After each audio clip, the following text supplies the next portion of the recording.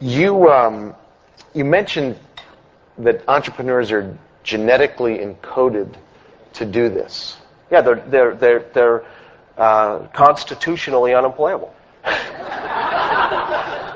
You and I were talking before everybody came in this morning, and the notion of a genetic code that is a part of your package, it comes up a lot in conversations with you, and I'm curious if you can decode the genetic code as such an important part of how you think about work excellence. If you have a notepad, I want you all to draw a little. I mean, I'm still a professor, so I have to have frameworks, okay? I want you to draw a little framework, and I'll answer it with a little framework.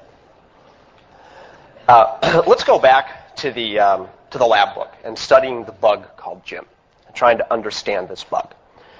The lab book had 3 sections in it, which roughly coincide to, say, 3 intersecting circles. So imagine you have 3 intersecting circles, and your task is to find the intersection of all 3. Circle 1, in the top circle, section 1, is what you are absolutely passionate about and love to do. So all the things in the lab notebook that go into that, and you understand, yeah, I really like to do this, this is interesting, makes time fly, whatever, and you're passionate about it, you believe in it. The bottom left circle, which is section 2 of the lab notebook, is what are those things that I was genetically encoded to do, that I was born to do? Now, that's a very different thing. Let me use an example to illustrate. I'll do it on two sides. Most of us suffer from the curse of competence. All of you in this room suffer from the curse of competence, which means that there are things you can be good at because you have an abundance of talent. But that doesn't mean that it's in the small subset of things that you were genetically programmed to potentially be truly excellent at. Now, let me illustrate in a personal example of the difference between that.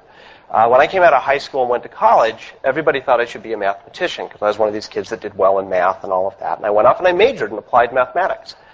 And sure enough, I had a real competence at math. Then I met the people who were genetically encoded for math. You didn't look like them. No. Their brains are just wired really different. And, I would come and take 3 hours to finish the exam. They would come in, take 20 minutes with some brilliant, insightful, and their brain they were made for mathematics, particularly pure mathematics, and boom, they'd disappear in 20 minutes, and when the bell curve would come out, they're the one out here. Now, I had a competence at math, but I wasn't genetically encoded. I wasn't genetically programmed that this is what I was made to do.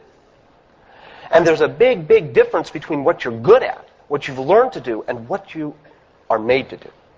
So that's the next circle down.